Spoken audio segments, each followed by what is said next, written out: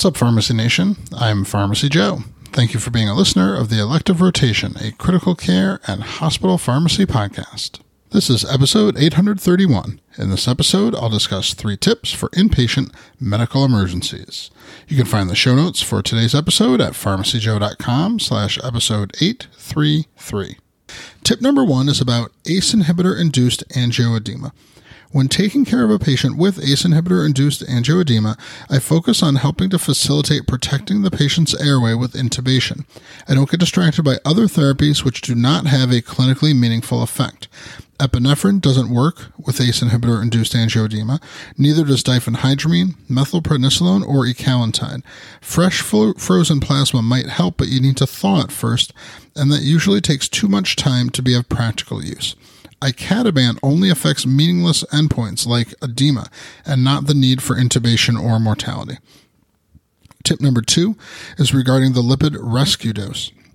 When lipid emulsion is used as an antidote for enteral drug toxicity, the American College of Medical Toxicology recommends a 10-fold reduction in the maintenance infusion of lipid emulsion after the first few minutes, compared with when it is used for local anesthetic toxicity. There are several good reasons for reducing the maintenance infusion rate. Number 1, there's a case report of lipid emulsion clogging CRRT filters, possibly contributing to a patient's death. Number 2, acute respiratory distress syndrome and ventilation perfusion mismatch have also been reported in patients who have received the traditional lipid emulsion dosing for drug toxicity.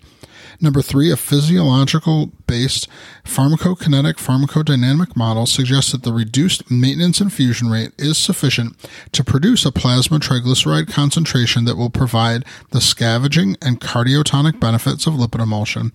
And finally, number 4, this reduced dose model is supported by 2 case reports where a lower lipid emulsion maintenance infusion rate was used successfully.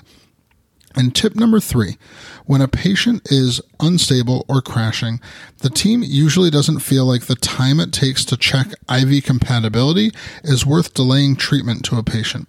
That's why I keep in mind 2 basic IV compatibility rules for common critical medications that hold up according to Y-site compatibility data from Trissels.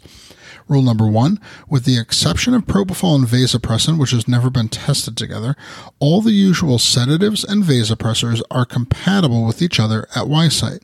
This includes norepinephrine, epinephrine, phenylephrine, vasopressin, dopamine, fentanyl, midazolam, propofol, and dexmedetomidine.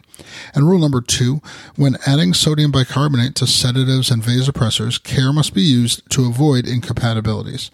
Sodium bicarbonate at Y-site is not compatible with midazolam, and it inactivates catecholamine-based vasopressors, such as norepinephrine, epinephrine, and dopamine. Sodium bicarb is compatible with fentanyl, propofol, dexmedetomidine, phenylephrine, and vasopressin. To get a copy of 6 more tips for pharmacists responding to inpatient medical emergencies, go to my free download area at pharmacyjoe.com/free. It's download number 16 on the list. Thank you so much for listening. I'll see you in the next episode of the Elective Rotation.